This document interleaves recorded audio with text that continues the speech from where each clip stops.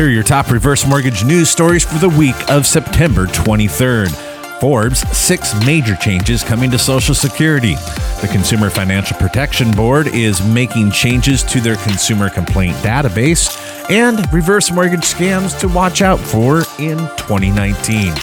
You're listening to HECM World Weekly, the nation's only weekly podcast for the reverse mortgage professional. While reverse mortgage originators are not Social Security specialists, it's always good to be mindful of what is coming down the pike, and that is outlined in a recent article in Forbes by David Ray. 6 changes, in fact, are coming to Social Security. Let's dive in. Number 1, dipping into the Social Security Trust Fund without some major action from Congress, and believe me, they're very reluctant to change anything when it comes to Social Security. We're going to actually see the excess trust fund revenue would be depleted by the year 2034. If that did happen, we'd only be able to actually pay less than 80% of those promised benefits from the ongoing payroll taxes that are being paid today. Number 2, full retirement age has been increased. If you're born after the year 1960, your full retirement age for Social Security is now 67. Third, the cost of living adjustment.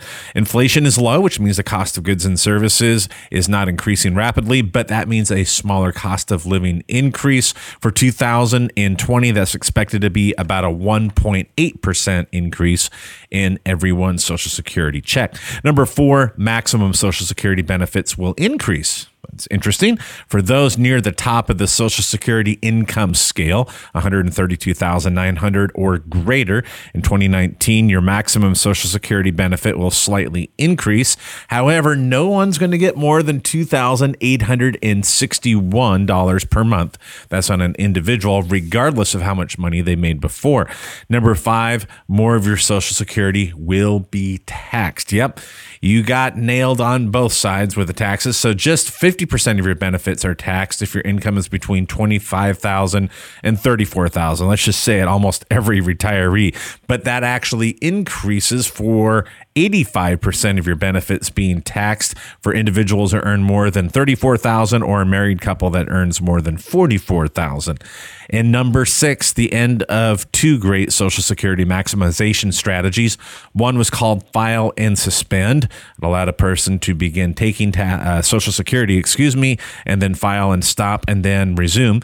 And then also 70 is actually the latest you can wait to begin taking your Social Security benefits.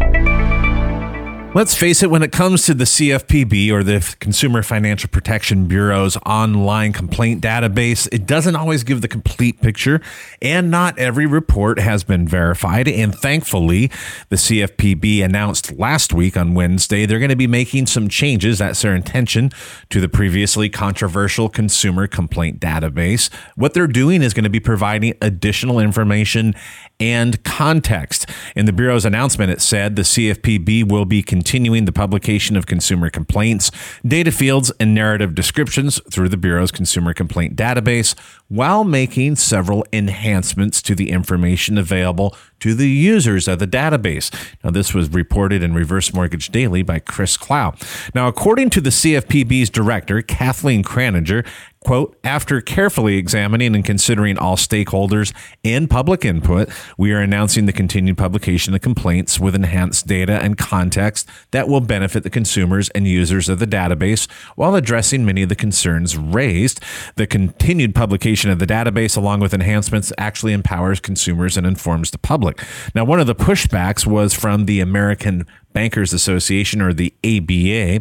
Virginia O'Neill, who's the American Bankers Association's EVP of Regulatory Compliance, said this: consumer feedback is important to all businesses, but only if that feedback is trustworthy and reliable. In that spirit, we appreciate the CFPB's efforts to provide greater context for the information in its consumer complaint database. The ABA has long expressed concern that the publication of unverified consumer complaints may mislead consumers by introducing unreliable information into the market. The addition of prominent disclosures indicating that the Bureau does not verify allegations in complaint narratives and that complaints don't necessarily represent all consumers' experiences are appropriate and welcome. Our last story this week comes from a recent article in The Street by Eric Reed. It's entitled Reverse Mortgage Scams to Watch For in 2019. Reed says that the scams all take advantage of the complex nature of the reverse mortgage loan. And I couldn't agree more. The reverse mortgage, while it sounds simple, is complex. That's why we have to exercise the greatest care for the senior homeowner. It says the end goal is always the same, to steal equity from a property, while at the same time passing on the debt to the victim, the worst of all situations. So here are the scams outlined in the article. First is the free income scam. And listen closely, folks, you've got to quit using the word income. It's debt proceeds. Income increases one's net worth. The proceeds from a reverse mortgage actually increase debt on the other end of the ledger. Not a bad thing, but it's not income. It says reverse mortgage lenders advertise their product not as a loan, but as free income or a retirement supplement to replace Social Security. But it says no details with that promise.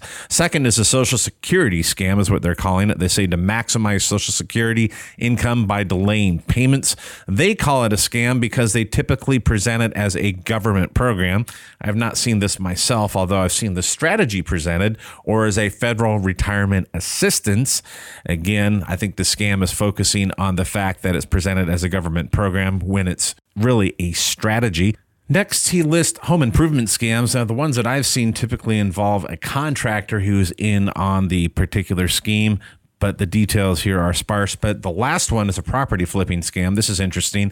That's where they convince the senior to buy the property using proceeds of a HECM for purchase, and then the scammer inflates the value of the property as high as they possibly can by making the home look much nicer than it is. And then because the reverse mortgage for purchase involves a substantial down payment, the individual ends up actually losing a large sum of their savings. I would add that the takeaway for each of us as reverse mortgage professionals is to be not only mindful of the potential scams in the marketplace, but also watchful. Keep an eye out for those senior homeowners who could be taken advantage of. And as always, report those incidents to the local authorities. That concludes another episode of HECM World Weekly. If you're not there already, go to HECMWorld.com. There you can find our latest breaking video commentary, analysis, and news.